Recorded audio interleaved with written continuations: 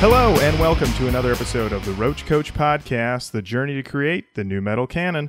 My name is Lauren Kozlowski. With me, as always, the Indigo Angel, Jennifer Bloomer. Hello. And the original Roach Rider, Mr. Matt Nas. Keep it rolling, baby.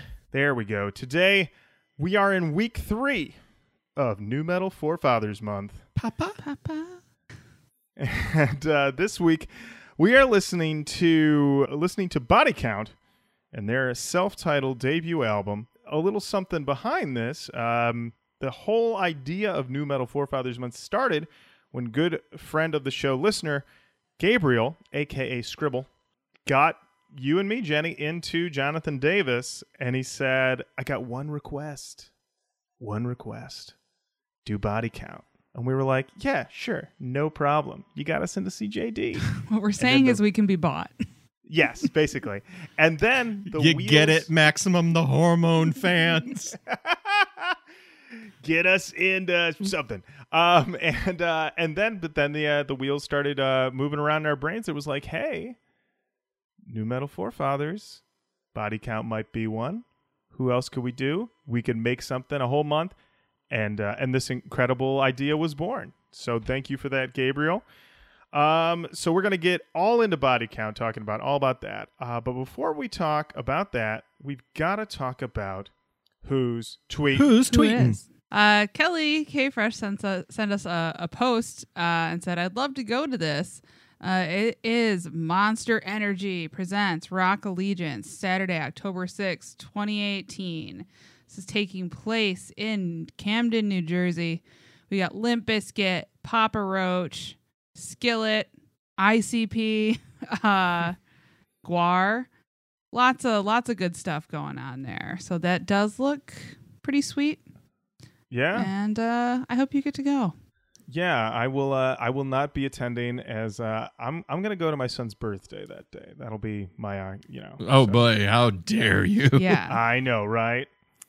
Listener Patrick came in. He said, new Limp Bizkit album is coming closer, as Limp Bizkit have reportedly signed with Napalm Records. Ooh la la. What? Yeah. So if they're signing with Napalm, Touring hard in Europe right now. Very hard in Europe. I was on Fred Durst's Instagram while looking at the old Instagram story. He showed some people backstage who were like, hey, new LB sounds incredible. So he is playing stuff for people. Things are moving. I'm excited. All right. Well, I can't wait. We got some feedback on our My Ticket Home episode. Yes. Ooh, yeah. We sure did. Daniel Terry says, since the first time I heard Iowa by Slipknot, I've been yearning for an album that had the same level of intensity. This will do the job nicely. Never heard of the band, so this was a very pleasant surprise. Nice. Garrett Fuller said, all I wrote in my notes for this episode was, this episode is so good. This band is so good. It's like you put this awesome part with this awesome part, so everything is awesome. Great. And I'm glad that you're taking notes. That's a quote from you, isn't it, Lauren? It is. It is. I see. I was taking it as a compliment, and I'm going to keep taking it that way. Timothy John Henderson says, guys, this band is awesome. Never heard of them before, and this is one of the hottest straight out of the gate openers I've ever heard. Jenny, you had me rolling with the Charlie from MD2 reference. I was thinking more along the lines of, I'm angry that my coach is banging the coach from Team Iceland. Well, hey, we don't know that they banged. We do know that he got ice cream with the enemy, which is a quote from D2. Oh, man. Jake said, I punch danced around my basement during this whole episode. I love this band. I even like their next album where they became more alt-rock. All I could think was mosh everyone into the wall, and then I remembered I'm not 16 anymore and my knees hurt all the time. Some high school kid would kick in my skull while his scene girlfriend giggles with glee. Anyway, great album, great episode, great way to start my day. I relate to that, Jake.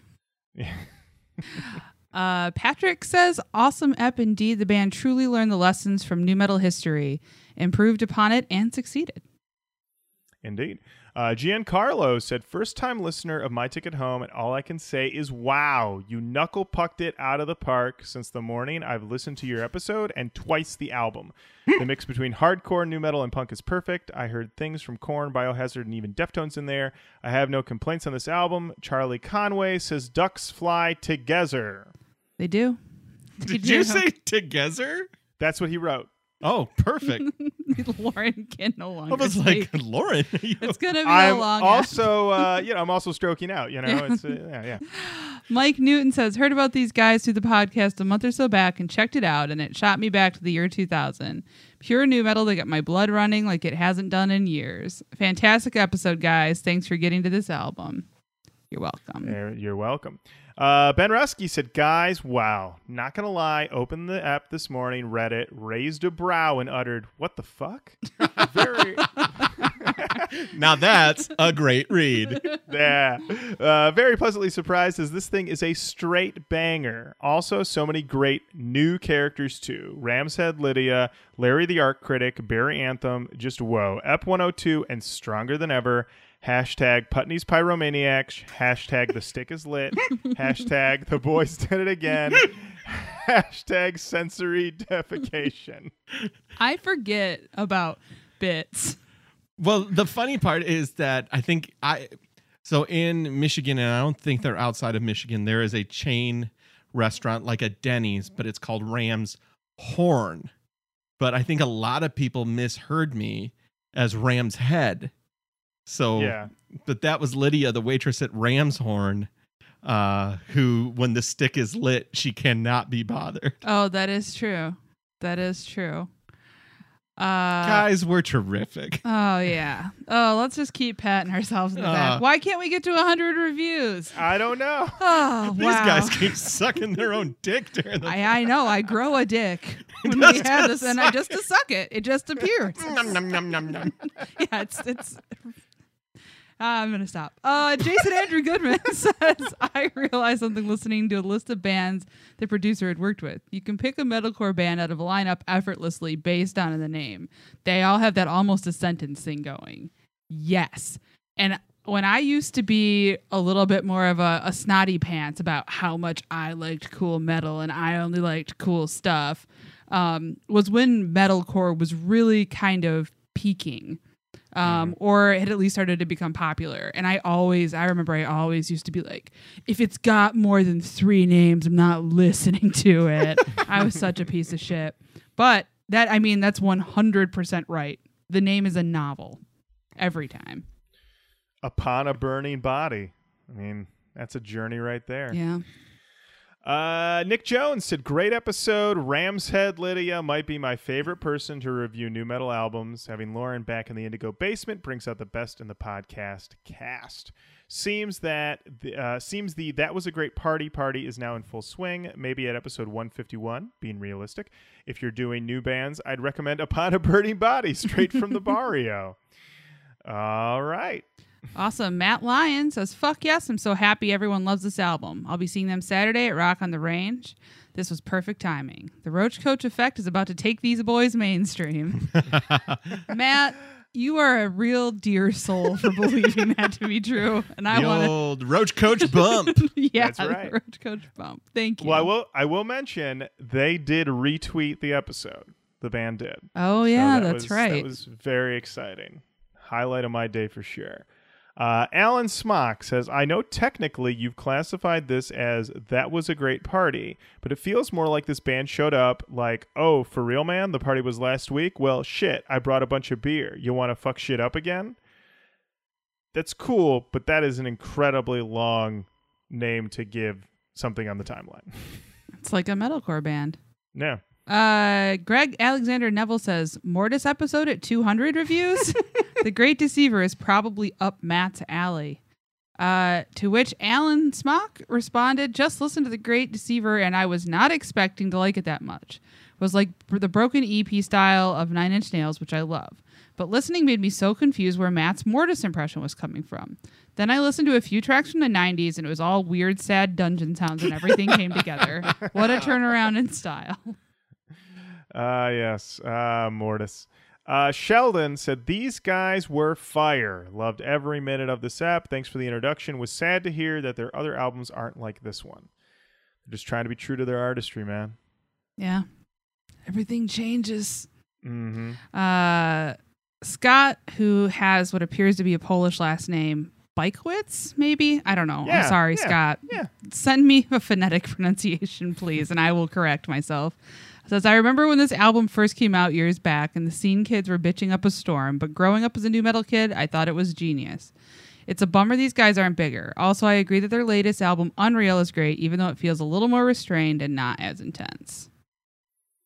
Over on Twitter, American Standards said, when the Indigo Angel talks about Converge, Botch, and Refused. And then they have a emoji with heart eyes. Oh, yeah. So, man, Jenny, get the guys going. You start talking about these That's these really bands. gross. I don't think so. Get the guys The guys going. Oh, Roach Coach? Yeah, they've got the goofy Matt, the studious Lauren, and Jenny really gets the guys going. Oh, yeah. It's real. You should see how hot I look every time. It's a sex dungeon over here. Oh, yes. With pictures of your beautiful family. All Cards the from your turtles, loved ones. sweet Hanu. Turtles? Yeah, I got a Hanu right behind Oh, you. yeah. I was like, where? Anyway, I'm sorry. We got to stay on task here. Box Boron, Rutland Walker says, whoever suggested My Ticket Home, give them a medal. That would be Matt Lyon. Outstanding new metal journey. And Jenny seems genuinely and unreservedly thrilled by it, which seems awesome and unusual to hear. That was a real roller coaster of my self-esteem.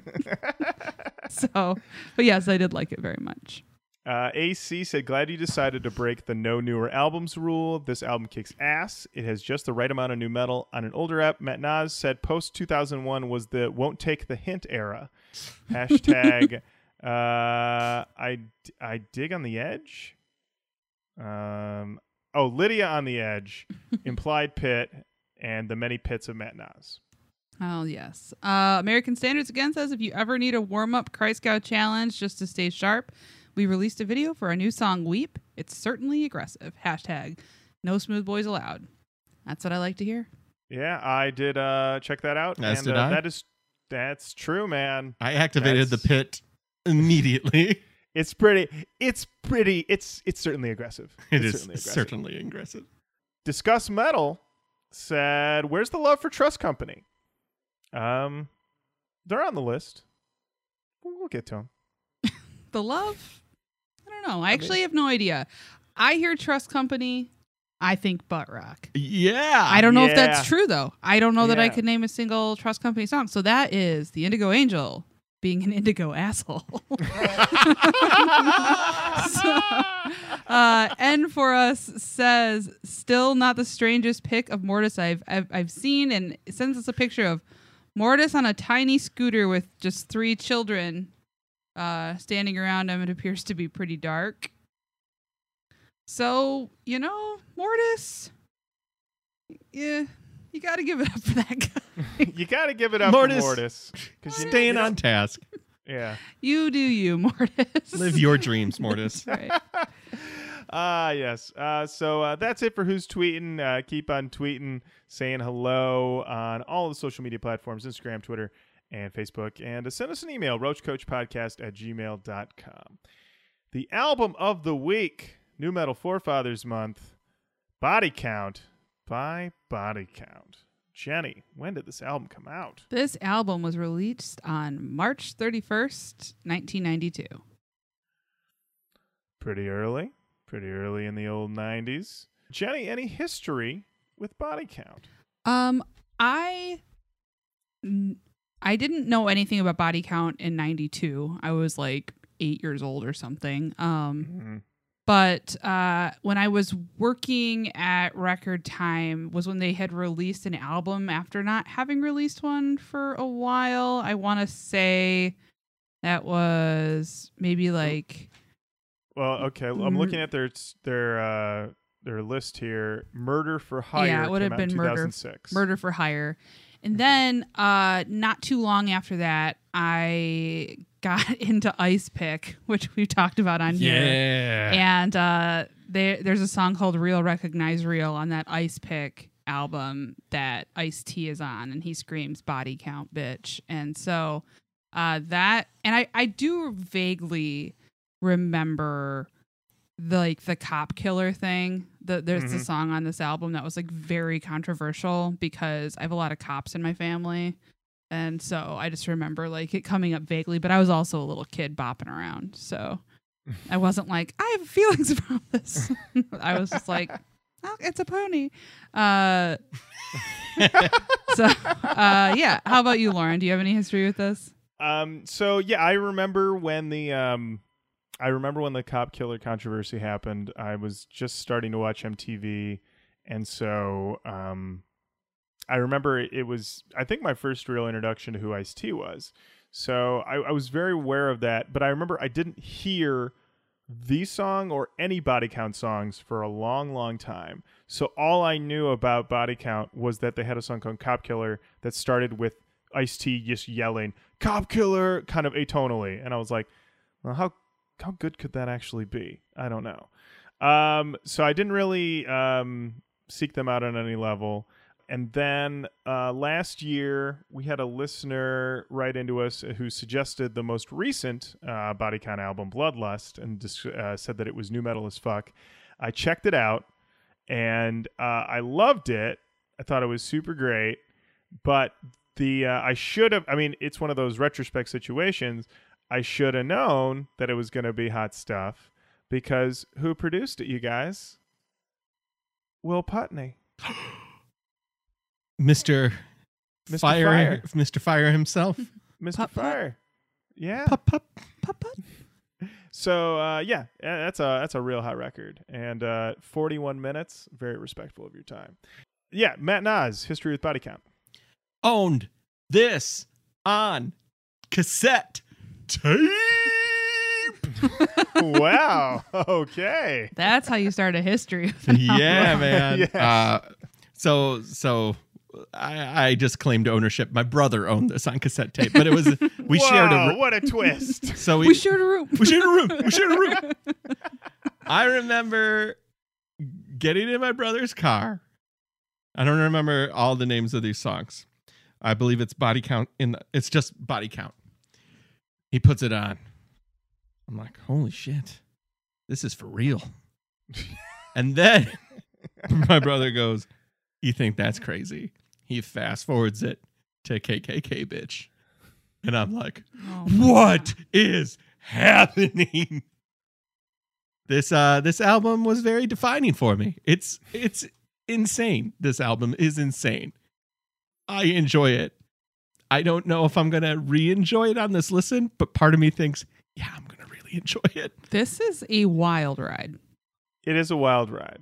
And yeah, someone who also, this was a formative experience for them, was aforementioned Gabriel, a.k.a. Scribble. I reached out to him just to see if he wanted to kind of give us a little backstory on why he loves Body Count so much and why he recommended the album to us. So he wrote us a nice little email here. Basically said most people wouldn't listen to a Body Count album and say it changed their life. I, however, am not most people. For most of my childhood, the only music my parents exposed me to was Slayer, Sabbath, Megadeth, early Metallica. It wasn't until I was placed into foster care that I heard any type of rap music. It was 0102, so I'm pretty sure it was Eminem. Once I was adopted by my grandparents, I was taken to what was known long ago as a record store where my uncle bought me Body Count by Body Count. I had absolutely no clue who Ice-T or Body Count was, but when I saw that badass looking album cover, I knew it was fucking destiny. Got it used for $2.99. That's a great That's a great deal, because the record store had a copy with Cop Killer on it, and that was $40 because it went out of print immediately. Yeah. From the very first track to Cop Killer, this album changed the way I looked at music. I had never heard anything so comical in my life like Ice's lyrics on KKK Bitch or Evil Dick. Oh, Evil Dick. Evil Dick. Evil. Just everybody, if you're driving, buckle up. If you're not driving, buckle up. Clutch your pearls. Yes, Evil Dick is coming for you. And if there was one thing I needed in that time of my life, it was laughter. While songs like Cop Killer and There Goes the Neighborhood taught me about police brutality and racial issues, The Winners Lose would hit me right in the feels and speak to me as a youngin' and still as an adult. Ernie C's riffs at times reminded me of Sabbath, which I very much loved, while still being punk as fuck. Salm exposed me to black people. Point blank, I'ma say it. I've lived in SoCal since 11, but before that, I came from Southern Oregon in a white trash, meth-riddled shithole called Selma. I don't think there was one black kid in the town. So this BC album not only enlightened me to a new style of music, but an entire other side of life. It was also super relatable to me because I felt like it spoke to people like me, and you didn't have to be a certain color or anything to connect to it. It was music for the misunderstood and the poor, not to mention this album is the main reason I ever wanted to rap. So to wrap it up, there's a very emotional connection I have with Body Count. Ice-T basically raised me. I understand he's not the greatest rapper on the planet, but the man's message is what I've always connected with, whether in Body Count or his solo records. I hope you guys think the album is dope, but if you don't, I will always respectfully disagree. P.S. Ice is the first gangster rapper, so I'd put some respect on his name, son. Love you guys, Scribble. Thank you, Scribble, for that incredible email. Yeah, that's awesome. Thank you so much. So I will mention, I have here the original version of the album.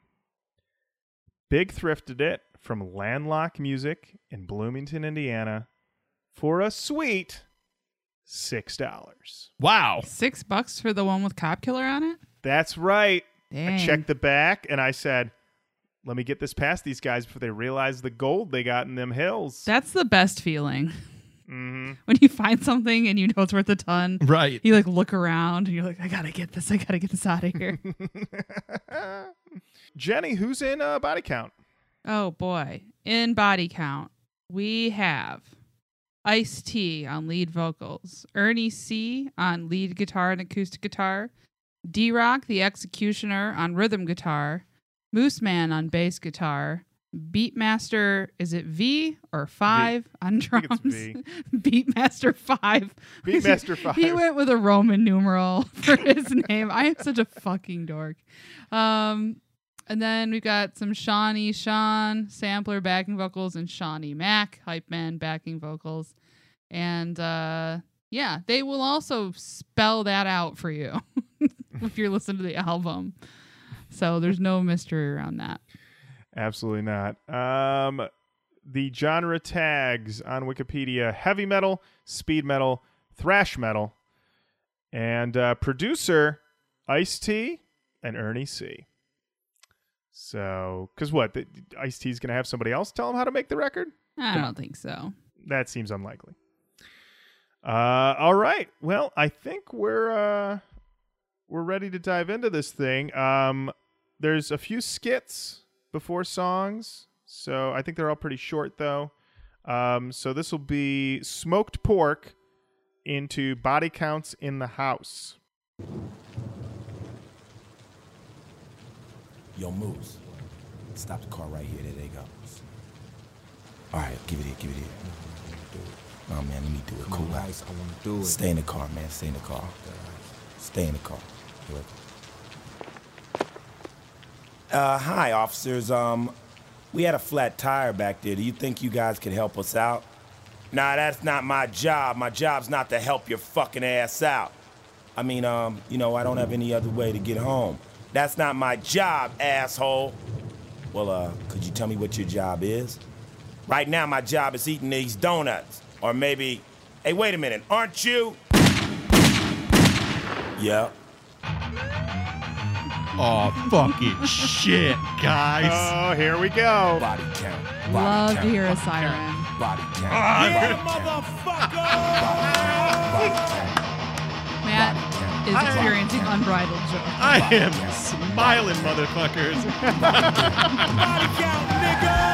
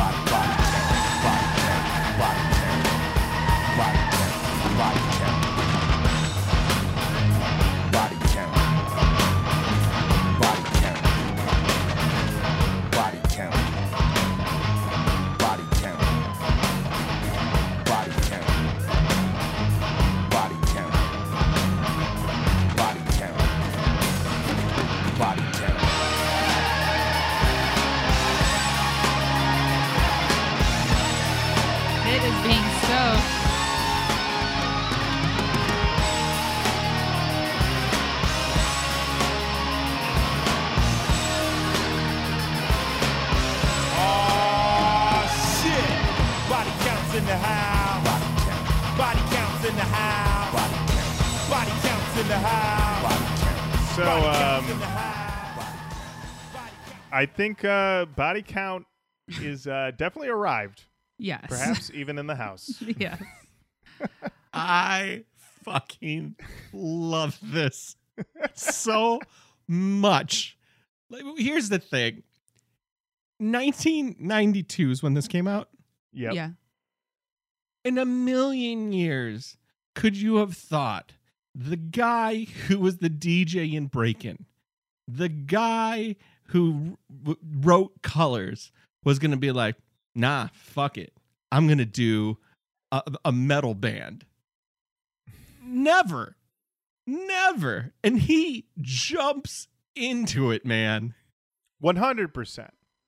100%. Like, he's not even really, I don't know, like, he's not really rapping that much on this album. I mean, it's really a lot of shouting more than anything. This whole song is largely just body count. Body count's in the house. At one point, he does introduce the entire band, which is very cool. But yeah, it's literally just body count motherfuckers with some BCs in there. Jenny, what'd you think of this one? I thought it was like I don't know. I love the sirens. I thought it was a really cool. I thought it was a cool opener. I mean, I wasn't like. I guess I like kind of tried to put myself in the shoes of somebody who was listening to this in 1992. Mm-hmm. And what I liked about it that it just sort of like evoked what it might be like to just watch them perform. I felt like this is very much something that would be happening live in front of me, and it's not necessarily something that I was accustomed to hearing on like a record. But I thought it was cool, and it definitely gave me like some hardcore vibes, which I liked. So I was into it. Matt? So my brother was like the coolest guy in the world to me. So he had this, and he had a Ford Maverick. The Maverick was a cheaper version of the Mustang, but my dad and him restored it. So it was a Bondoed Betty. It was like, but it looked cherry. Like they went to Mako and they did the whole 9 on it. Like it looked great. And I remember we put my speakers in the back seat, and we rode in Shelby Township, the whitest place on earth, another white hotbed. And we played this with the windows down, and I felt like the toughest. And I am not tough. I am like knock me over with a feather tough. Like I see a fight, I'm already out of the building. But I felt like the coolest, toughest kid in the world listening to this. This has a lot of nostalgia for me. I'm at peak nostalgia with body count. Nice. Yeah, I mean, I got the hardcore vibe. Honestly, the guitars gave me like just real like old school rock and roll, you know, with some of the guitar lines. But yeah, I enjoyed it. Like you said, it does have a real raw live feel to it, which I definitely did appreciate because we don't normally encounter that. Over on songmeanings.com, a surprising lack of comments. Only one from commenter Flamin' Weenie, who said, obviously, this is about a Mr. B Count entering a residence, bringing some friends with him. That is a quality comment. Yeah. And it was posted on April 29th, 2017. Oh. So if that was one of ours, I wouldn't be surprised. Next up, we have Now Sports into Body Count. This weekend, 17 youths killed in gang homicides. Now Sports.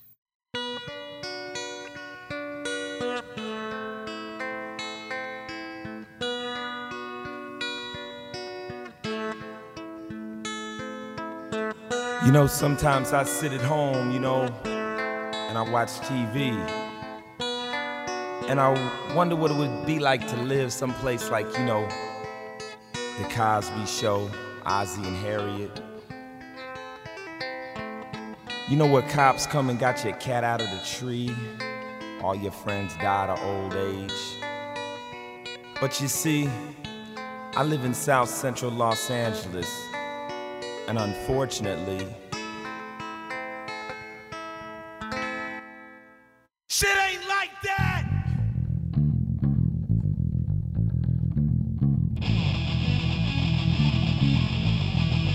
It's real fucked up!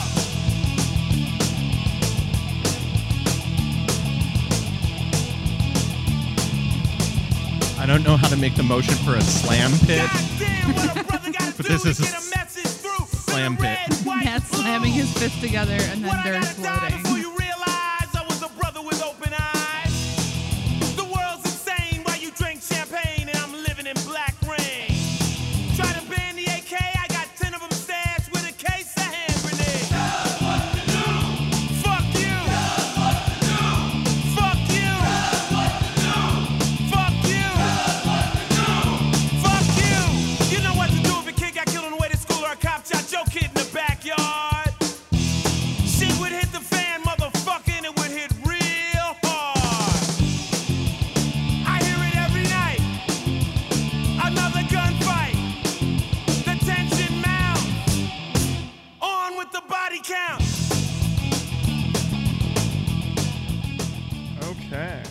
Jenny, thoughts on Body Count, the song? I really liked it.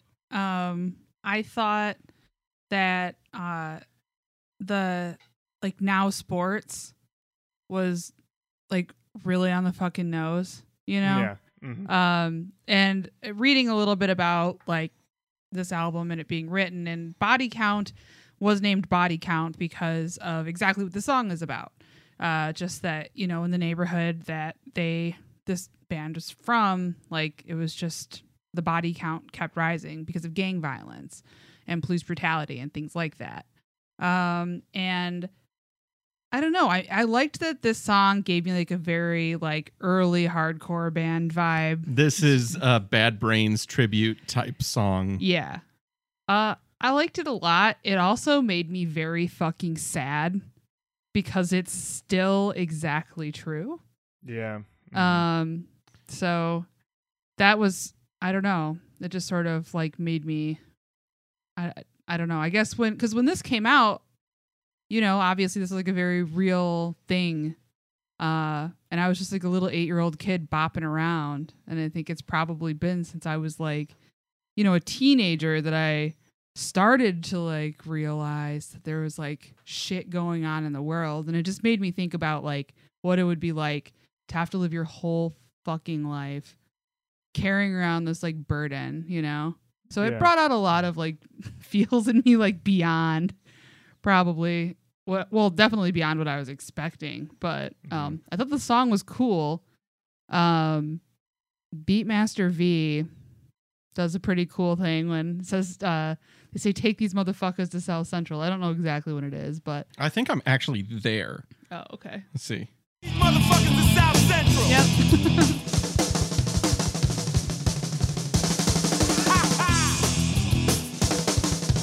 I love his ha ha. Yeah.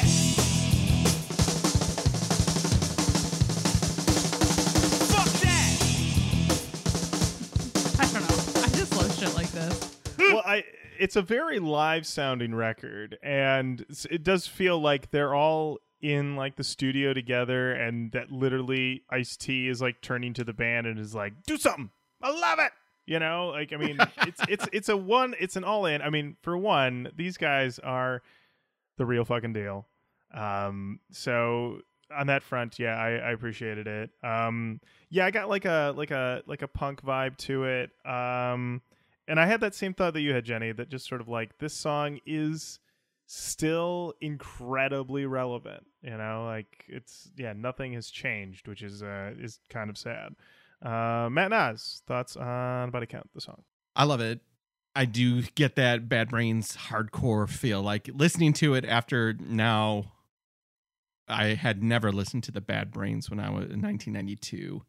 No way. I was not that cool. But as a 40-year-old man, I've listened to a lot of Bad Brains. So I would have made that parallels. So let's talk about the task at hand. Papa Tendrils? Are we in? So like the body count anthem, not the body count anthem. Let me get it right. Body counts in the house. Body counts in the house.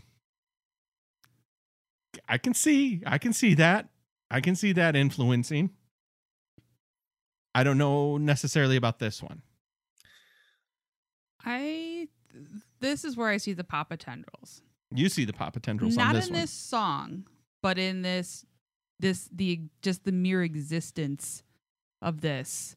You have like what many would consider to be the first gangster rapper in a metal band.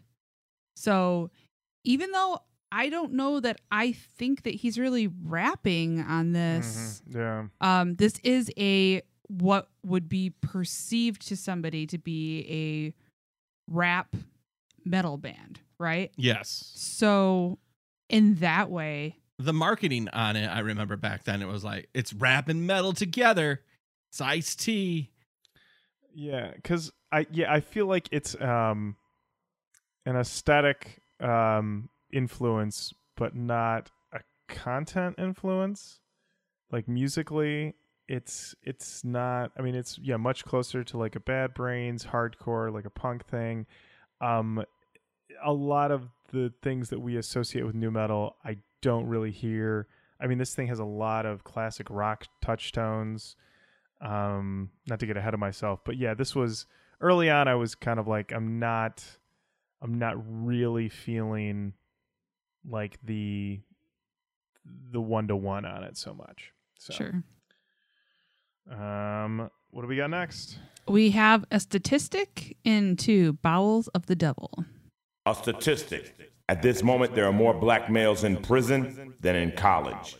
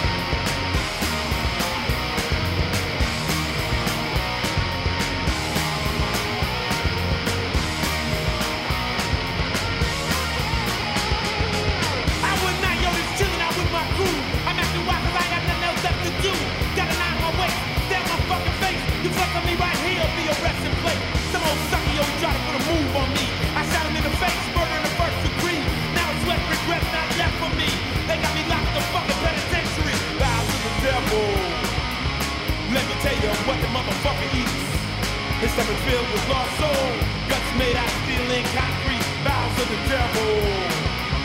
Listen close, cause I've been there before, and you don't wanna die there. They're gonna go out the back door. The back door. The back door. The back door. Walk in the club on a hoe, give me the sex look. They like a nigga like me, cause I'm a known crook. And my posse's down, we don't mess around. Jenny, thoughts on Bowels of the Devil? The chorus was giving me big like Misfits Danzig vibes. Big time. Also, is this song about coming out of the devil's butt? I don't know. No, I know mean, it's probably I see about what you something more than mean. that, but I mean, basically, it's, going to prison and you're basically in, it's stomach filled, bowels of the devil. oh yeah. Tell you what the motherfucker eats. Its stomach's filled with lost souls, guts made out of steel and concrete.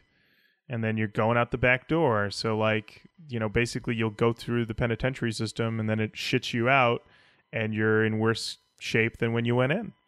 Well, again, another depressingly still Mhm. true thing. And I think I don't know if it's still true that there are more black men in prison than in college, but I read an article. It was the BBC published in 2013 after I listened to this the first time. It seemed to still be true, but less so than in 92. Mm. But that's also incredibly fucked up. Mm-hmm. My favorite line in the song: "Walked in the club, all the hoes gave me the sex look." Right. The sex look. As hoes are wont to do. Mm-hmm. I imagine that's direct eye contact, and then they mouth the word sex. Yeah. Well, you know, if you make eye contact with a man and speak to him at all, that's definitely the universal symbol Sex? for Yeah. wanting to fuck, for sure. Once again, get out of the dungeon if you don't like the clamps. That's right. I don't know what I'm doing. I know. Matt, My wife hates this place. what do you think of the Bowels of the Devil? I loved it. Another more, Misfits feels right to me. Thrash feels right to me, but his lyrics, it's kind of his rate of delivery. Like when I think of like a hardcore song, right? I think of somebody who can barely get words out. Like they're just trying to get words out as fast as humanly possible.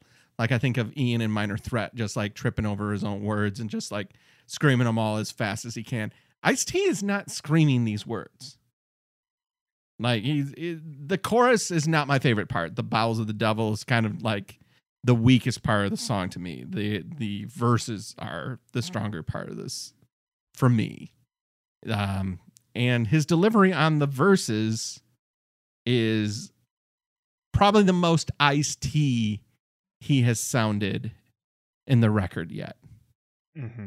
Mm-hmm. Yeah, I can see that. I liked it.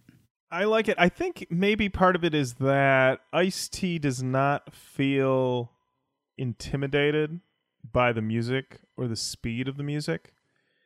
He doesn't feel this isn't like that's the thing that often comes up when they have like rap rock like fusion where they put an actual rapper on a rock song and it's like a weird awkward fit. Like they don't know if they need to go faster, go slower, or just change their general, cadence and flow. Why am I thinking about the Weezer bracket? That's a good example, but I would think the thing I think of is actually when some rappers get on like on dance songs, and sometimes the BPM is faster than they're ever used to doing, and so they get a little mush mouth, what have you. And with Ice-T on this album, he's comfortably in his zone the whole time. Because he's always had a very direct flow. Right. He's not like a Rakim. He's not like any other rapper of that. Like he is a storyteller, kind of known for like that aspect of it, a very direct delivery, and kind of being a pimp, knowing the game, telling the truth. He's the guy in the neighborhood who's done the shit, right. and he's letting you in. Mm-hmm. And it's kind of like the purpose of Body Count is to let you in to South Central in a way that you've never been let in before. Mm-hmm. Yeah. Also reading about this, I think maybe part of what makes him comfortable with this is that he was saying that when we were talking, he was saying that I read this. Coco and Ice-T. We were all hanging out. Okay. No, I was reading about this, but that he had a cousin who was super into like metal and heavier music like Black Sabbath and Led Zeppelin. And that was like when he would first start to hear it. And then I know Ernie C for sure, and I'm not sure about the other guys, but I think they all went to high school together and like shared an interest in this kind of music. And so I think that, I don't think it was a type of music that he was unfamiliar with or uncomfortable, approaching. And I also think that like what Matt was saying is absolutely right. Like he's still just being a storyteller. Now, all this, like, we've been doing this great stuff with lyrics. They get like, well, whatever. We'll hear it. Right. But yeah, I don't know. I will mention my my last note for this song was I wrote a cautionary tale, bleak. So definitely I bleak. definitely got the message. Awesome. And I was like, Is this about the devil's butthole? But I hadn't looked at the lyrics really closely. so- butthole. Yeah. Well, New on Netflix. yeah. Zach Braff has had it. Oh, yeah. What'll this single dad do when he gets stuck in the devil's butthole? Oh, I'm never getting out of here. Oh. Oh, fart monster. Where'd you come from? Oh, hi, Fart Monster. All right. Up next, we've got The Real Problem into KKK, bitch. The problem isn't the lyrics on the records. It's the fear of the white kids liking a black artist. But the real problem is the fear of the white girl falling in love with the black man.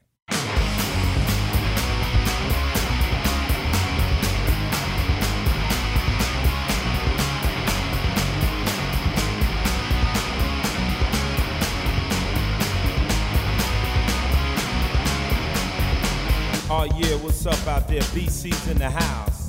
Right about now, I want to tell you a little love story. You know what I'm saying? This is a body count love story. I want you to check out the lyrics. You know, I'm gonna tell you about what happened when we went down south last year on tour. Out on tour, yo, I've been all around the world. Went to Georgia, met this fine ass white girl. Blonde hair, blue eyes, big tits and thighs. Kind of girl that would knock out most guys. She got wild in the backstage bathroom. Sucked my dick like a motherfucking vacuum. Said I love you, but my daddy don't play. He's the fucking Grand Wizard of the KKK. Love my KKK bitch, love it when you suck me though. Love my KKK bitch, love it when you fuck me though. Love my KKK bitch, love it when I treat her bad. Love my KKK bitch, motherfucker, dear old dad. You know what I'm saying? So we was down south falling in love, you know. D-Rock had this Nazi girl, my man Moose Man had this skinhead. I fell in love with Tim. That's a taste. You got to pay for the rest of that one. Well, that line I said, like, that Tipper Gore line is insane. Where he's basically talking about how, like, D-Rock was with a Nazi girl, Moose Man had a skinhead, and then Ice-T says, I fell in love with Tipper Gore's 2 12-year-old nieces. It was wild, you know what I'm saying? It got even worse. Oh my God. Like, this is just pushing the line. Take like, that, PMRC. I mean, that's exactly what that line was going at, for sure. So if you wanna take yourself on a wild trip, I'm just gonna read this to you. At a Time Warner shareholders meeting, actor Charlton Heston stood and read the lyrics from the song KKK Bitch to an astonished audience and demanded that the company take action. So Charlton Heston reading these lyrics is something I would really love to I would really love to see it. Well, Oh, you've heard him reading the Cop Killer lyrics. Uh Die, die, die, pig, die. no, I don't think I have. I'll have to look into that. When we get there. All right. Oh man. My favorite though was near the end of the song, which I mean is incredibly graphic, but very enjoyable. He said, "So what we're really trying to say is Body Count loves everybody. We love Mexican girls, black girls, Oriental girls. It really don't matter. If you from Mars and you got a pussy, we will fuck you." That I was telling Matt before we started recording that there was a part in this album that I had a genuine belly laugh, and that was it. That was it. If you from Mars and you got a pussy, we will fuck you.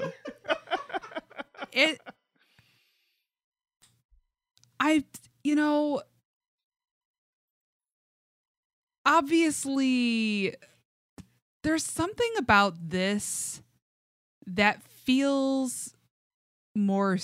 I mean, it's obviously a much more silly song in many ways than the other songs have been. I struggle with this because it's like you were speaking about women in a way that is like very gross to me. But I think the point of this song is that part of what keeps racism as strong as it is in some people is that they are afraid of non-white men taking away their white women that they treat like possessions, and it's kind of like calling that out too.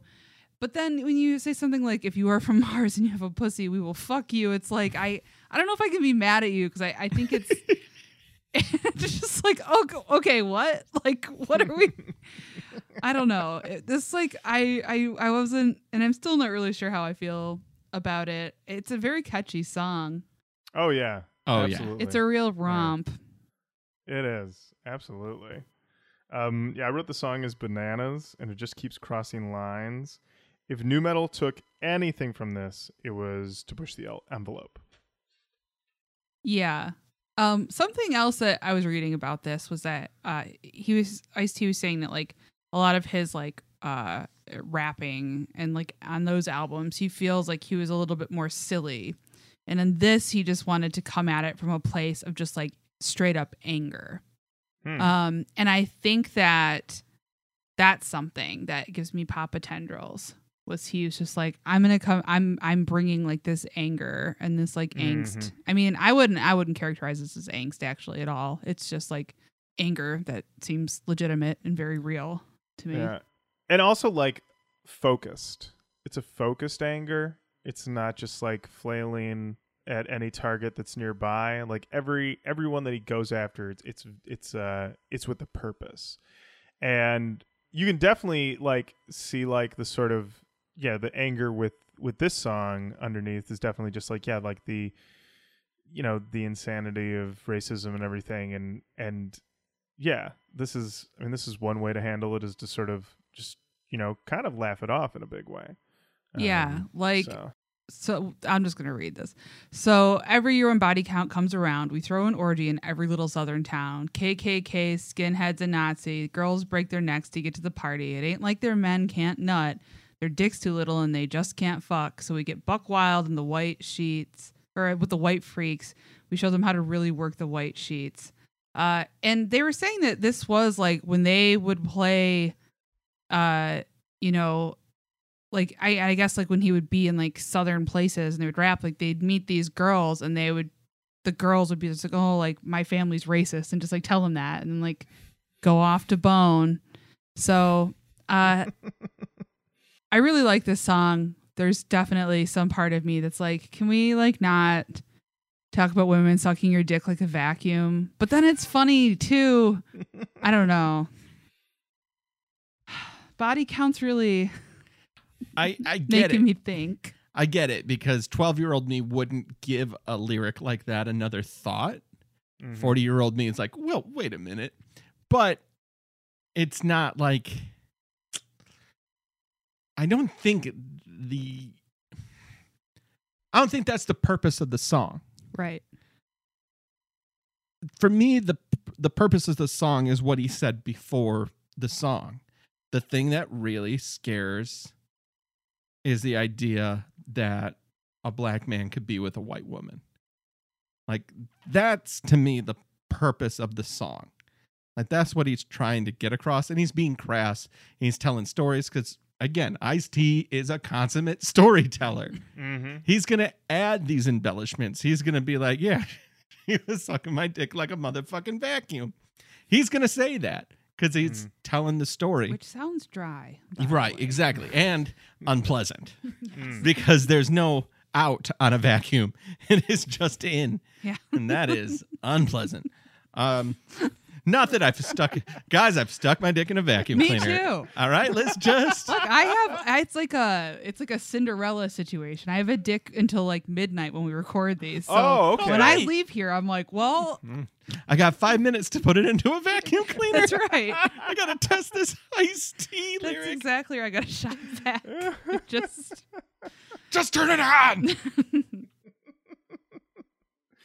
But I'm going to say it again during this episode, but thinking about this record, the overarching theme for me is this idea of, and because I was really, really thinking about this record, and I think some of the scariest words in the English language are, we're coming for you.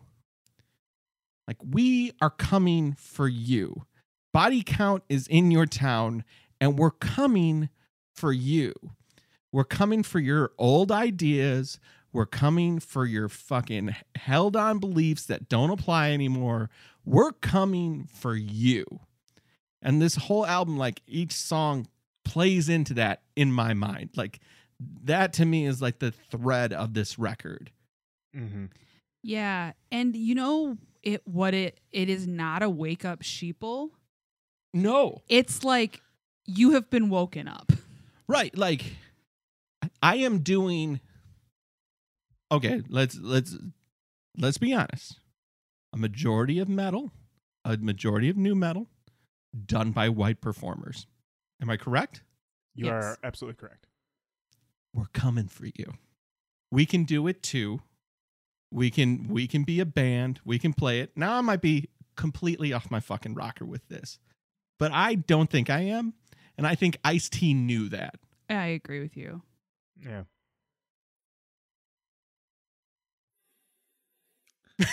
All right. Lauren. I don't have anything else to add on top of that. Next up, we have C Note.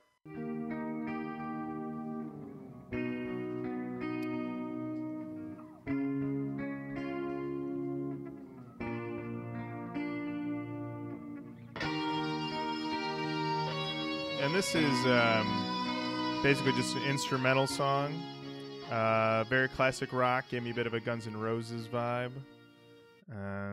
You're saying classic rock, and I'm old enough that this isn't classic rock to me.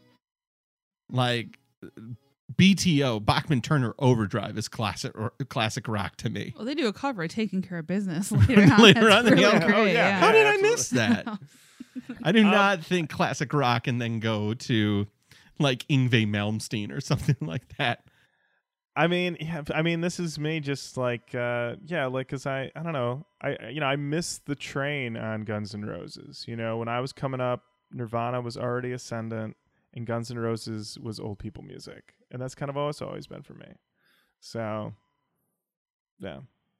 Sorry for Interesting. shots fired at Guns N' Roses, but I think Yeah. they're fine.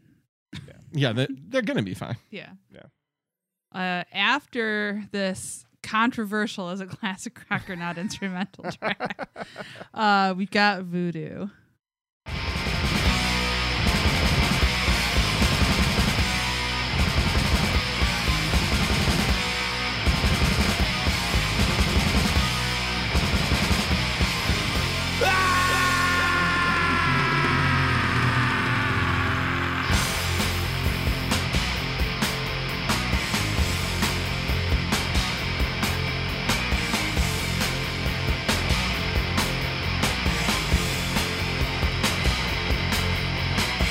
Way down in New Orleans. Yeah. I met this old lady.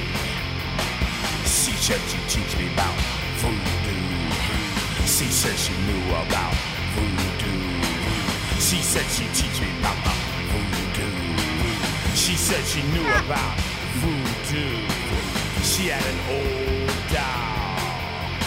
She had a long, shiny needle. She held the doll in the air and looked kind of like me. She took the needle, stuck it in its eye.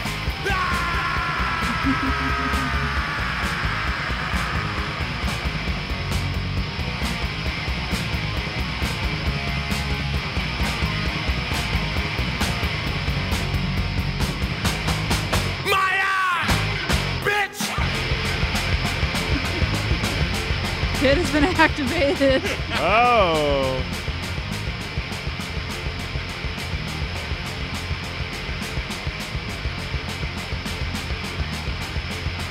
Oh, wow.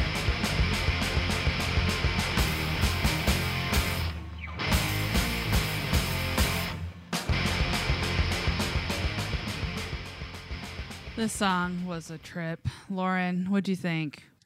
I thought it was funny, but I thought it was way too long.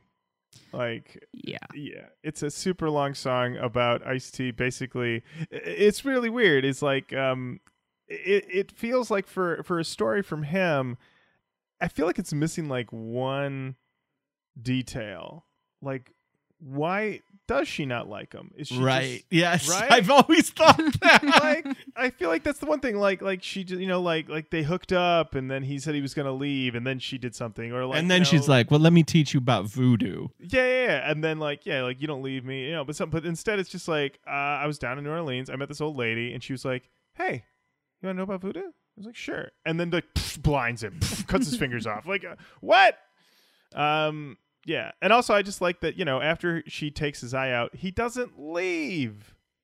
I mean, I don't know. I don't know. See how to get out. Yeah, I mean, I don't know radius of voodoo. I mean, is it? I guess end of the day, he learned about that voodoo. He did. He did. This song was very funny to me. It gave me a very thrash vibe, which I was into. I mean, the screaming was very, very dorky, but sort of like I wasn't like mad at it. I feel like he's really given this a shot. And he's like, I'm just gonna do this kind of metal song, I guess. Well, Ice-T, I think, is a better actor now than he was then. Because it did crack me up. We didn't really talk about it. How he does basically all the voices on the opening song or the opening skit. Yeah. So he's both the cop and himself. And I remember thinking, like, I mean, I was gonna say no one told him, hey, do you want to like change the voice of the cop character or maybe like have somebody else do it? But then I'm like, who produced it? Ice-T and Ernie C. I mean, he was his own boss. So Nobody's telling Ice shit on this record. they're just like, yeah, that sounds great and hilarious, and I love it. So, yeah, my main takeaway was like, I got it, and it was just a touch long, Oh, and my one other question was, does Sully know about this song? Is he insulted about its treatment of voodoo? Is Sully's voodoo actually an answer track? This is what it actually is. Great cue. Great cue. No A's over here. No way. Well, you know what? I might be able to answer that. Since I have the Sully Erna memoir. The boy. Paths We Choose, a memoir. Oh, that front cover. font design. Terrible fucking kerning. Yeah. Let me go show you the back cover. Okay. It's He's just wearing a Canadian tuxedo. Yes. I got this from the Strand in New York City. $11. Out of print on eBay, this bad boy will fetch you between $40 and $100. wow. Holy shit. And that's Go- sold prices? I mean, it's that much if you can get somebody to buy it. But I mean, yeah, I picked. Here's the thing: I picked it up, I saw it, I jokingly took a picture of it and sent it to Jenny, saying I got your birthday gift. And then I was like, I wonder how much this is on eBay. And everything on eBay was so expensive. I was like, I have to buy it. Like it's $11. So now I own the Sully Erna memoir. So. Well, thank God. And if I don't get that for my birthday, I will be pissed off. Okay. All right. Up next, we've got The Winner Loses. I love this song. It's a real motherfucking deal, y'all. I want to see them lighters up. My friend's addicted to Cocaine. I fucking know this record, y'all. smokes day and night, drives more and more insane. Living his life in the dark light. Every dollar he gets goes into the pie. He wants to borrow some money from me.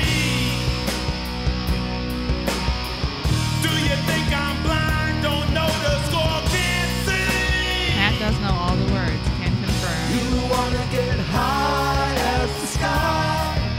You're kissing your life goodbye. You're kissing your life goodbye. Put them motherfucking hands up. You think it's a game that you play, But the winners lose. but the winners lose it all some. This song meant something to me, guys. I can tell. Oh my Lord. I'm going to throw it out there and I don't want anybody to get upset. But man, Nice bracing me for it. but this song really sounds like classic rock to me. Like, it starts off, and I'm like, is it like a Hey Joe, sort of lift reference, Hendrix? But then the vocals get a little dancing like. But then when you go into that chorus with the tracking of the vocals, it sounds like it could be like, on Doug FM. Yeah, I think what you're calling classic rock is more of like the hair metal Yes. type stuff. And I Okay. can definitely see that this could be a bit of a ballad from that Right. area. If you were That to say, era hey, rock. this sounds more like extremes more than words to me, I wouldn't like it, but I'd be hard pressed to argue Okay. stylistically. It's a slow boy. It's a Yeah. power ballad. Yeah. Lighters up. Grab your best girl. This is a song about cocaine. I mean, my main notes are don't do drugs, long, exclamation point. For effect, Lauren. It's long for effect. I know. But sometimes you're just like, let's move things along. All right. Up next, we've got There Goes the Neighborhood. Oh, yeah.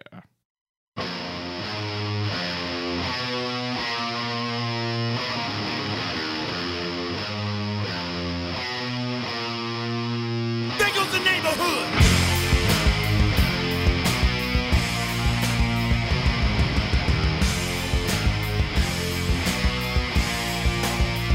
Here come them fucking niggas with the fancy cars. Who gave them fucking niggas those rock guitars? Who let them in the club? Did you make them pay? Who let them on the stage? Who's letting them play? Don't they know rock just for whites? Don't they know the rules? Those niggas are too hardcore. This shit ain't cool. Those blacks want everything in the fucking world. That nigga plays so good. He took my motherfucking girl. There goes the neighborhood. There goes the neighborhood. There goes the neighborhood. There goes the neighborhood. There goes the neighborhood.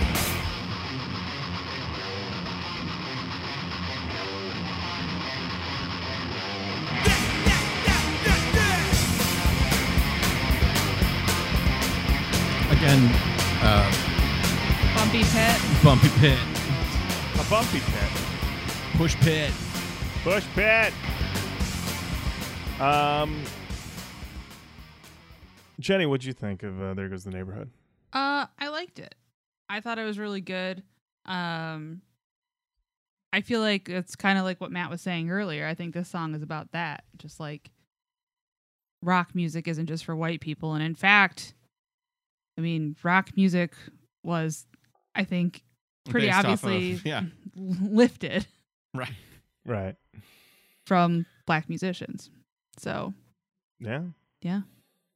Lauren? Hot riff. It's about being in a black rock band and everything they deal with. And I mean, but at the same time, Body Count is the best band. They will rock harder than you, and they will steal your girl. Yeah, they're coming for your girl. Mm-hmm. That feels like a Papa Tendril situation. Yeah, it's Papa Tendrils in a way that I don't like, but Yeah. I get it. Yeah, we're gonna get your girl. Like, yeah. No, you're not.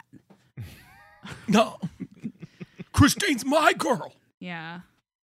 Yeah, I don't know. I guess I think that's like very much also I guess it's not really like it's not like it has gone away, but I think at this time, like I'm coming for your girl was very super duper popular. That whole like mentality. Mm-hmm. No one. I don't think anyone's coming for anybody's girls anymore, right? I think they're still coming for your Oh, girls. are they? Oh, yeah. Shit. Okay. People are still coming for your girl, but Oh, okay. I don't know. I did write a lyric down that I liked. I said, "Those who don't like it can suck my motherfucking dick." Ha ha ha. And then it goes into a guitar solo. I thought that was pretty badass. It's a good move. Yeah, Yeah. I mean,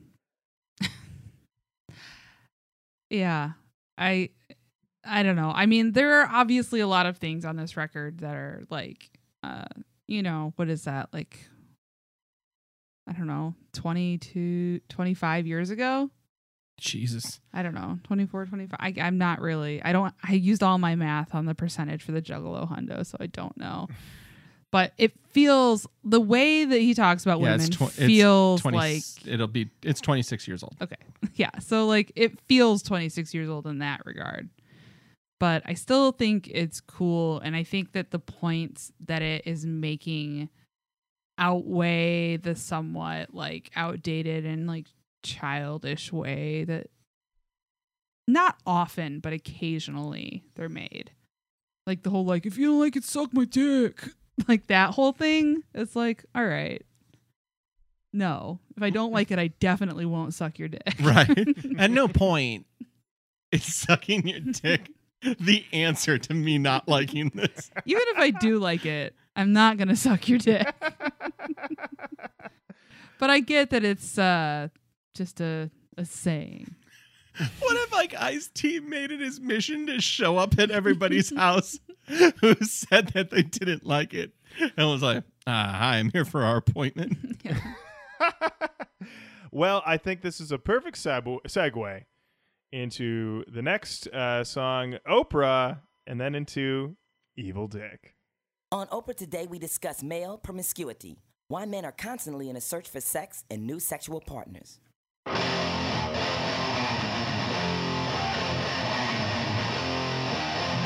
Evil Dick! Evil Dick! Evil Dick! Evil Dick! Evil Dick! Evil Dick likes warm, wet places. Evil Dick don't care about faces. Evil Dick likes young, tiny, small spaces. Evil Dick leaves little gooey telltale traces. Evil Dick. Evil Dick. Evil Dick. Evil Dick. Evil Dick. Late at night, Evil Dick, he comes to me, he says, don't sleep alone, don't sleep alone. Late at night, Evil Dick, he wakes me up, he says, don't sleep alone, don't sleep alone, don't sleep alone, don't sleep alone, don't sleep alone. Evil. Matt, you're going to need to go to 240. You got it, buddy. Here we go. And when Evil Dick has his way, it sounds a little like Oh this. boy. I forgot about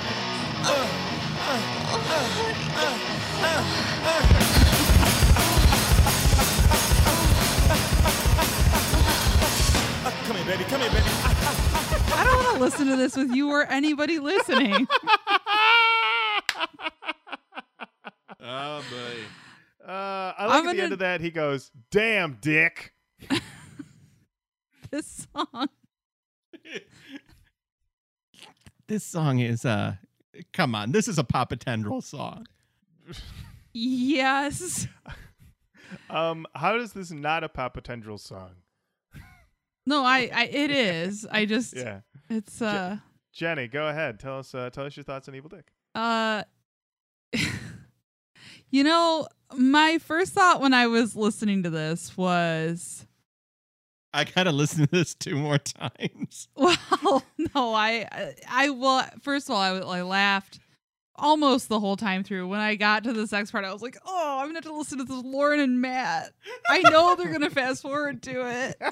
And then I thought, like, around the time I was working at the record store, I dated a guy for a long time who he cheated on me like in retrospect, an impressive amount of times. Like after we broke up the second time, somebody was like, no, like almost probably 3 times a week at least. And, we dated for about 2 years. So it was like like a truly impressive amount. And I don't know if it was actually that much. But he was gone a lot. And I was like, maybe he just had this evil dick problem. And then it made me laugh. I was just like, oh. Another classic evil dick I issue. was like, that man. really would have afforded me a bit of an explanation when I was like, oh, okay. Wait, hold on. Do you have an evil dick? Is that the problem? He had an evil dick. Mm-hmm. So thank you, body count. You helped me. You helped me understand that one. What do you boys think about evil dick?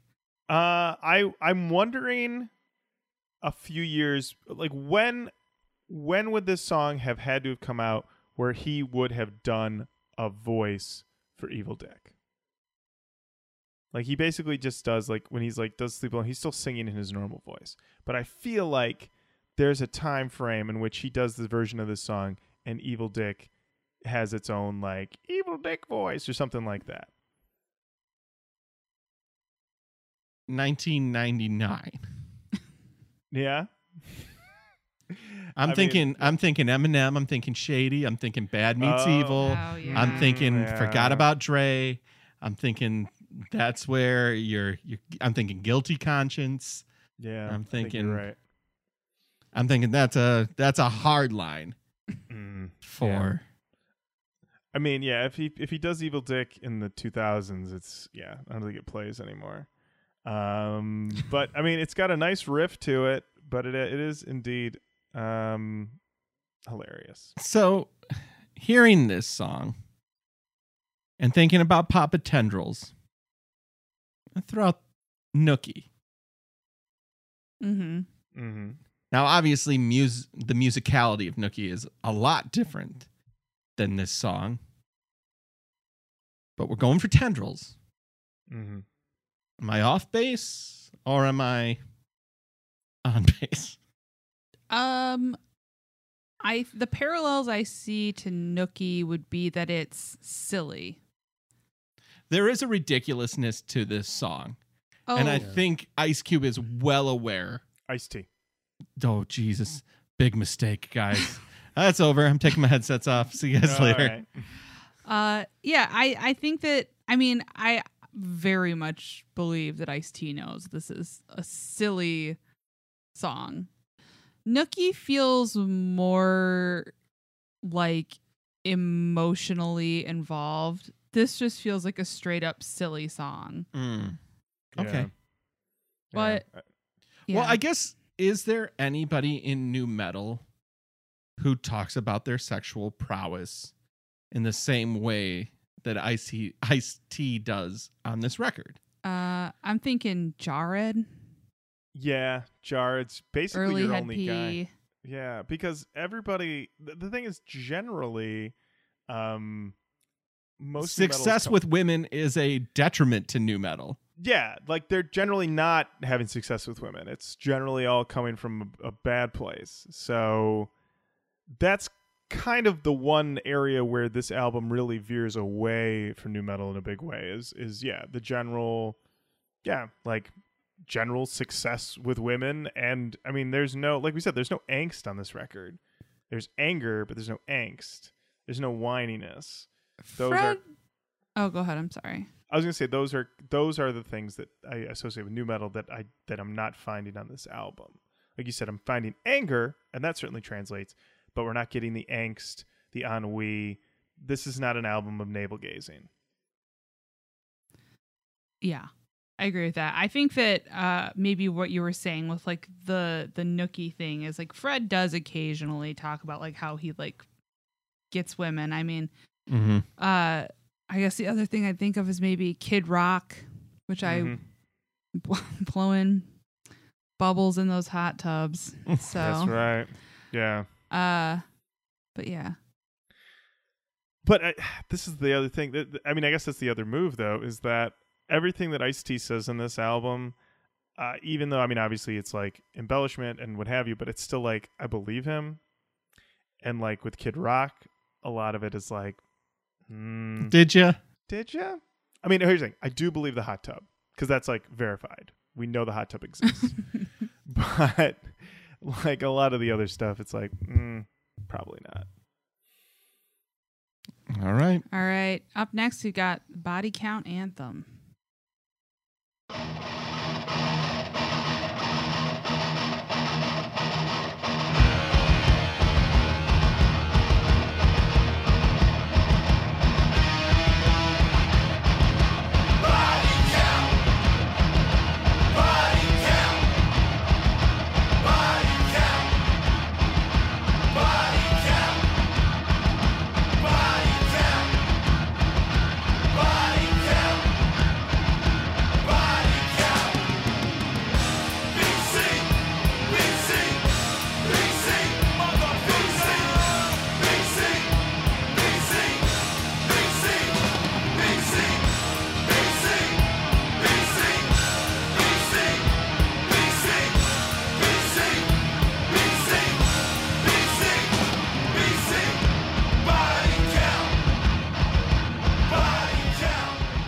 Yeah, this is another.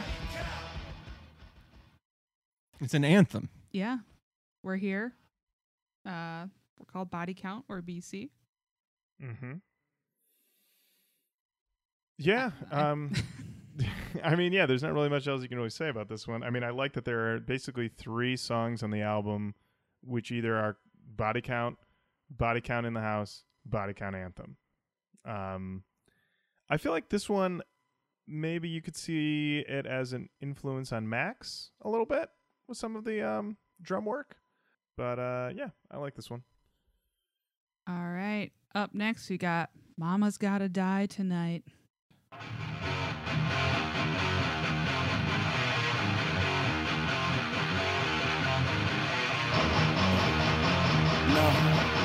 No. Mama!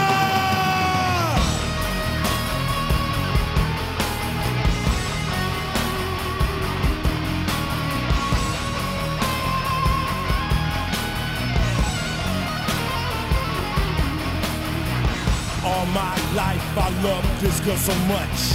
All my life I loved her simple touch. She cared for me and put me on this earth. Oh, the pain of just a simple birth. But now I find that she had left me dumb and blind, poison twisted and destroyed my mind. She taught me things that simply were not true. She taught me hate for race, that's why I hate you. There's only one way I can make it right. Mama's gotta die tonight. There's only one way I can make it right. Mama's gotta die tonight.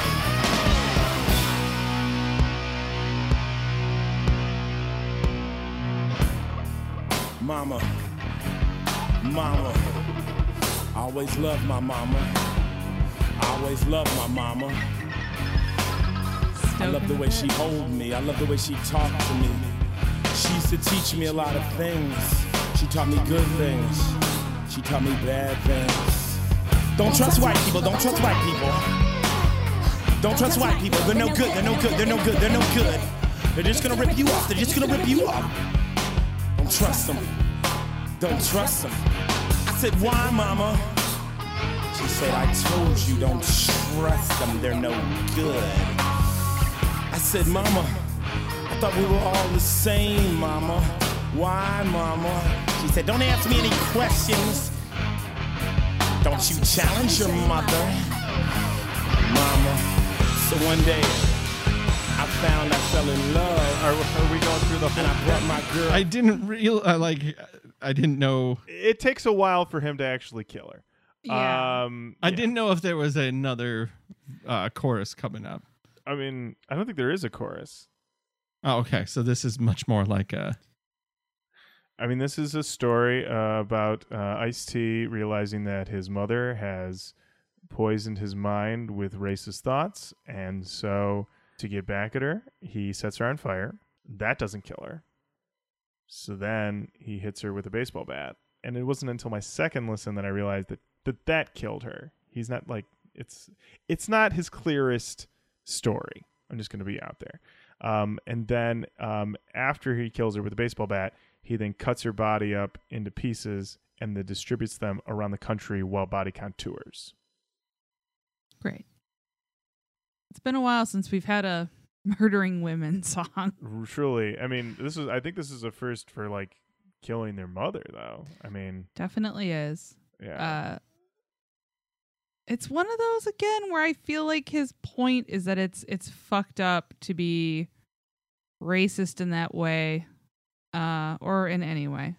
yeah. But And to get away from it, you might need to kill your parents. right, by which I think he means The ideas yes. that don't work for you.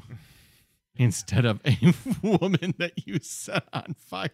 Right. I mean, I have a preference in way that this might be approached, but you know, How respectful of our time is this record? this album is 52 minutes and 59 seconds. Pretty respectful with all the tracks that are on it. Has a lot of sketches. It has a lot of sketches. It is a touch long. Yeah. So at this point, if you're listening to the version that's on all the streaming services, it goes into a basically freedom of speech thing that Jello Biafra reads. But we're not going there. We're going OG. So the original version, you get out in the parking lot, which then goes into the incredibly controversial Cop Killer. This next record is dedicated to some personal friends of mine, the LAPD. For every cop that has ever taken advantage of somebody, beat them down or hurt them because they got long hair, listened to the wrong kind of music, wrong color, whatever they thought was the reason to do it. For every one of those fucking police, I'd like to take a pig out here in this parking lot and shoot them in their motherfucking face.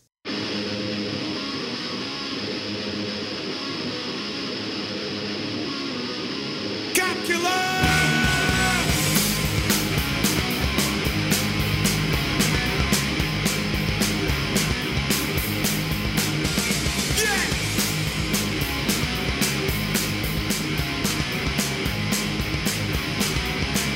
I got my black shirt on. I got my black gloves on. I got my ski mask on. This shit has been too long. I got my 12 gauge shot on. I got my headlight turned on. I'm out to bust some shots off. I'm out to dust some cops off. I'm a cop killer, better you than me. Cop killer, fuck police brutality. Cop killer, I know your family's grieving. Fuck 'em. Cop killer, but tonight we get even. Got my brain on high. Tonight will be your night. I got a strong ass night. Woo! Yeah. So that song caused a huge controversy. But I like it. I think it's like a nice hardcore song. It in some ways gave me a little bit of a Cro-Mags vibe. Not vocally, but just, I mean, I guess that's like what every old school hardcore song sounded like pretty much. But yeah, I don't know. I thought it was sweet. I don't necessarily feel like you should kill cops. I also don't feel like cops should kill black people or any people. So I can see why it was something that got a lot of attention, especially at that time. Thoughts? I was like I said, I had never heard the song in full before listening to the album for this, and what I had read and heard about it was also that it wasn't even that good of a song. Like that was kind of like something, and that, I mean, that seemed in retrospect to be something like a Sour Grape situation or something like, it's not even that good of a song. I actually think it might be the best song on the album. I don't know. It really is really visceral and unrelenting and does not pull its punches at all. And the line that really kind of killed me was when the chorus, the cop killer, fuck police brutality, cop killer, I know your family's grieving, and then this voice goes, fuck them. Just every time, like, holy shit. That was really something. Matt Nas, how did this affect you as a young man? So I grew up in a firefighter house. So I didn't grow up with cops. I grew up with firemen. Brother, father, uncle, cousin, all Detroit Fire. So this did not go over well. This song landed like a lead balloon. Now, my brother wasn't a fireman yet. He wouldn't be a fireman for a while. But this was an instant outrage song. Like, I think re-listening to it now, it's so clear to me what Ice-T is doing. Mm-hmm. You know, with it kind of goes back to that theme of we're coming for you. Like, if you've been in our neighborhoods, fucking us up, you know, setting us up, doing all this stuff. Tonight we're coming for you. Thematically, it's the strongest song on the album.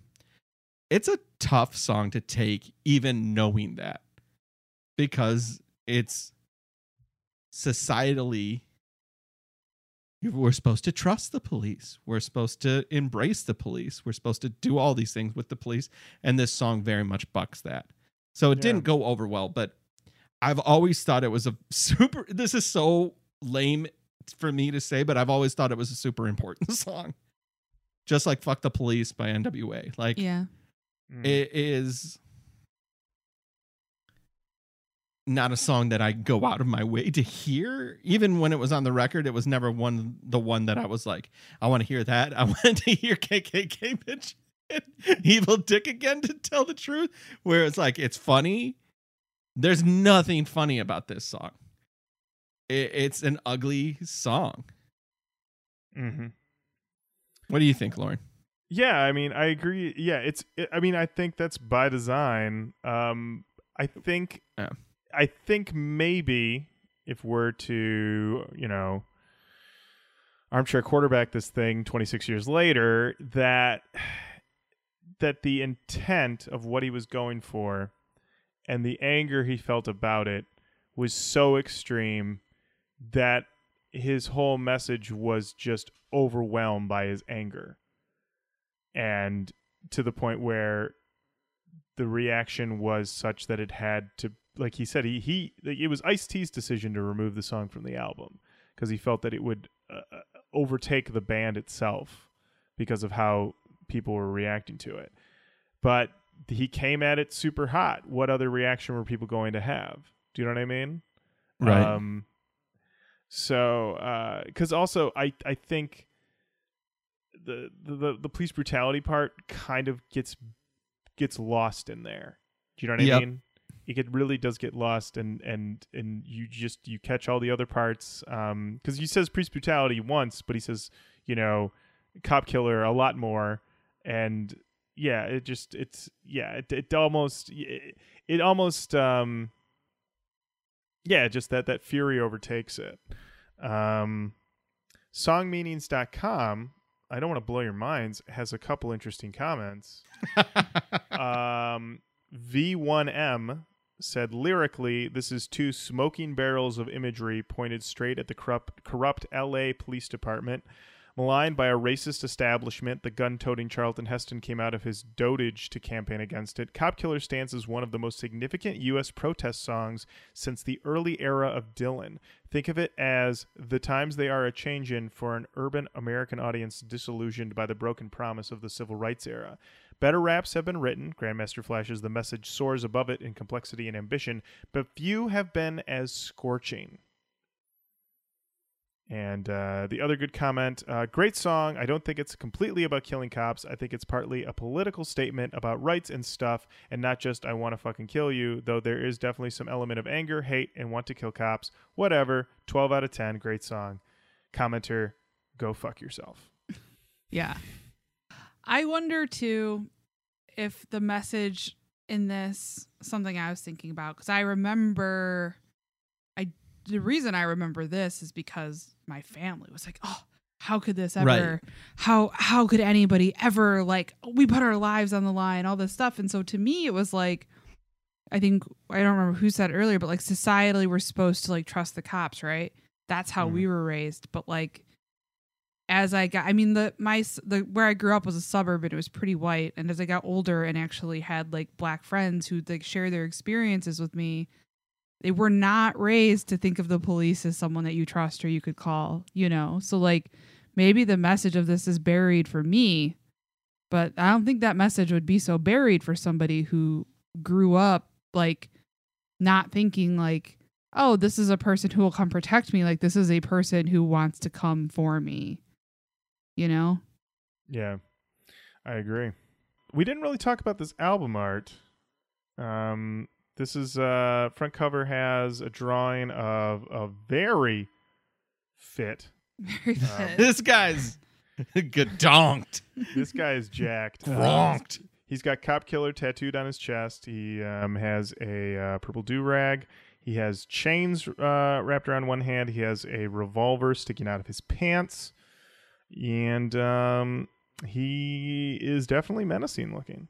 On the back, you've got basically a drawing of a black hand with a revolver pointed right at you. Inside in the liner notes, photos of the band performing live, along with a photo of the band with everyone. This is a first, and I want to say thank you to Body Count for doing this, and more bands should do this. Everyone is named and everyone is labeled, so you know who everybody is. Very helpful. Because a lot of times you see a photo of the band, it's 4 dudes standing there in Jinkos and some backward hats, and you're like, which one's Steven on bass? Which one? I don't know. Label them. This fits the theme of Ice-T being somebody who is all about clarity. Absolutely. Yeah. But I would say the testament of this song still is that it's 27 years later and we still have a hard time talking about this song. Yeah. Yeah. That this subject matter is not easy. And it's still like a part of you that's like, it's still a part of me that's like, but it's the police. You know? Yeah. And it's like, I think, again, if I think about we're coming for you, we're coming for those ideas too. We're coming for ideas that is like, what that might be what it is for you, but is that how it is everywhere? Yeah. Well, if I'm being honest, and this is sort of an uncomfortable overshare, but it feels right. Like my grandpa was a Detroit cop, like during the riots and everything, and he died before I was born. But by all accounts, he was a fucking intense, flaming racist. He moved my mom's family out of their neighborhood the day after a black family moved in next door to them. And he stayed a Detroit cop after that. So, you know, thinking about what that means, that is fucked up. That is so fucked up. So, like, when I was feeling weird listening to this song, like, oh, but like my uncle's a cop and this person's a cop and this person's a cop. And I'm like, my grandpa was a cop too. Mm-hmm. He uprooted a family of fucking 6 people one day after a black family moved in next door. Like, so I don't know, like how the fuck is a black family supposed to feel safe? Like, if you don't know if like this person that's in this position of power who's supposed to protect you, who can like lock you up, like, is this person a completely fucking like racist person, or is this somebody that you can trust? And then there's just like at this time and now and always there's just like all this police brutality, you know. Mm-hmm. I know that not all cops behave that way because I have cops in my family that do not share that. They don't share those feelings, but like, I don't know, like really realizing that and like having to like think about that and come to terms with it. Like, of course, a song like this is as ugly and as angry as it is, because it's just like, this institution that's supposed to protect you has just been fucking you. And it's not just cops. It goes back and back and back to like the fucking beginning of our country. So sorry, dick. Something about a dick. Oh, that dick is evil. Fart God. monster. That evil dick. Hey, baby, I'm out in the bushes. Prowler. I love good dialogue. I think a good segue out of that is that our boy Robert Christgau did review this album. He said, exploiting and burlesquing the style's white skin privilege from Smoked Pork to Cop Killer, Ice-T's metal album takes rap's art ain't life defense over the top. Not only does he off pigs, he murders his mom because she taught him to hate white people. Then he cuts her up, sticks her well-cataloged body parts in hefty bags, deposits same all over this great land of ours, and suggests that listeners with parents on the racist tip follow his example. For Satanism, he tangles with a voodoo queen and enters the bowels of hell, a.k.a. the state pen. He wilds with Tipper's 12-year-old nieces, fucks his KKK bitch in the ass when a rally gets his dick hard, and fakes an orgasm for good measure.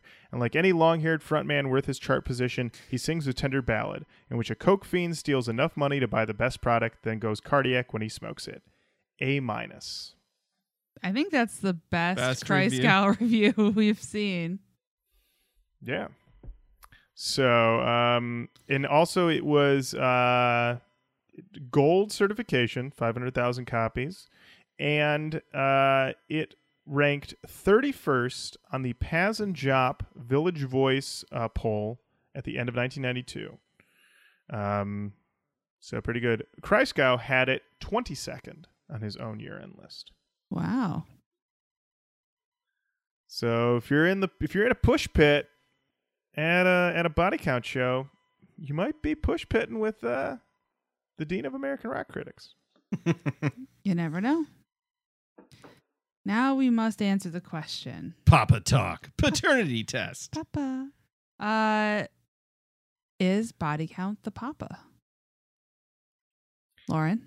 I wrote, this is a punk record with some classic rock elements, and it is unconcerned with the two merging, so that is kind of new metal, but not really. Lyrically, it's super offensive, more than most albums we've done, but ultimately, I think not the Papa. Matt? Okay. I'm going to say it is the Papa. Okay. I think if perception is reality, it is a rapper with a rock group, rap and rock. So for a person who wouldn't listen to a moment of this album, could be a Papa. For the unabashed going for it styles, I feel like it's a Papa. For the wake up sheeple aspects that can be taken out from it, I feel like there's tendrils. It isn't a wake up sheeple album. I 100% agree. But it has messages. It has things that it's trying to say that could turn into wake up sheeple type ideas. You got Jared had this album on loop. Absolutely. I say it's a Papa. Jenny, Papa tiebreaker. So I Body Count is a Papa. Okay. But I don't think Body Count is like a Papa necessarily in the sense that like this is a punk record. I agree. But it's, if you are any human, any kid thinking about putting a band together and it's 1992, or like you're a teenager and you hear this and you're like, there's a rapper and there's rock. There's a rapper and there's metal. Okay, like, does he really rap on this? No, not really. But I just think that in itself is significant enough to say that this is a Papa, because I think that was where like a lot of the idea of this being a thing that could happen came from. And I think that I don't know if this is 100% right, but I think the reason that I don't consider this to be a Wake Up Sheeple album is because it's not vague. Like a lot of times Wake Up Sheeple albums are just like, the government doesn't care about you, man. This is like, here are these specific things that happen. Yeah. So fucking stop it. It's not like a wake up. It's like a August 12th, 1988. Yeah, exactly. I do think it's a papa. Okay. Fair enough. There you are. Are you Body- wooed? Are you significantly Well, I wooed? mean, you broke the tie. You're 2 out of 3. So there you go. Doesn't Wow. matter what I think. Well, I don't agree with that. I mean, yeah, you make a compelling case. I think I'm kind of stuck on more of like, you know, we don't have really any of the chug. I'm looking at it more on like a very it's like the sort of way like Rammstein was like nu metal adjacent. Like this has like little bits, but I don't know. Ultimately, it feels Papa adjacent? yeah, Grandpapa? like Grandpapa. I wouldn't even put like an uncle, but like yeah, like friend of your dad's who stops by every now and again. Like I don't know. It's If this came out in 1998, I would agree with you. But it came out in 1992. You know, like it. I guess I'm just trying to do like a 1-to-1. Like I'm just like, what's like an album that you could go and say, well, this one, these fuckers are listening to Body Count. You know what I mean? Like we can go through so many albums and go, these guys were listening to Rage, obviously, of course. You know, Yeah. that's kind of where I'm coming from. But I mean, hey, that's fine. If you guys think it's a papa, then you think it's a papa. All right. Well, let us know if you think it's a papa. Absolutely. I think we'll get some comments on this one. I think we will as well. I think we'll have some opinions. And you know, to think that 2 years later, Surviving the Game was released. Do yourself a favor and go watch the movie Surviving the Game if you have not yet.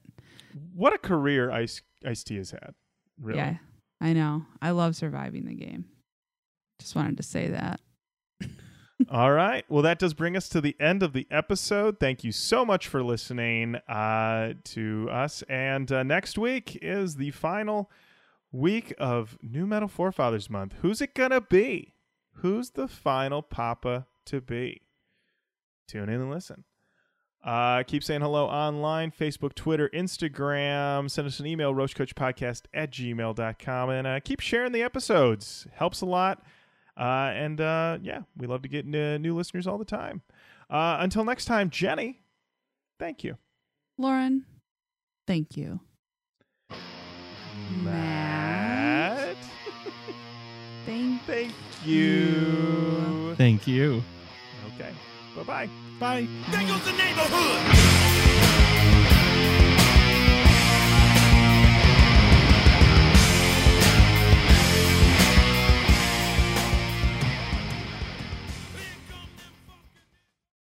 Still love it loud? So do we. Rockin' Pod returns to Nashville on Saturday, August 25th. Over 25 rock podcasts from all over North America, recording on site. Vinyl and memorabilia dealers selling the best in rock merchandise. And awesome rock musicians and personalities participating in signing sessions and on-stage panel discussions throughout the day. Special guests include current and former members of Korn, Kiss, Angel, Winger, Loudness, Accept, Bang Tango, King Tracy, as well as producers that have worked with Slayer, Ozzy, Alice Cooper, Sevendust, and many more. More guests being added weekly. Don't miss your chance to be part of an awesome celebration of all things rock. Rockin' Pod takes place at the legendary Nashville Palace, August 25th, 2018. More details available at rockinpod.com. That's ROCKNPOD.com. The Nashville Rockin' Pod Expo. Brought to you by Blind Tiger Record Club, School of Rock Nashville, and School of Rock Franklin, a DBG Productions event.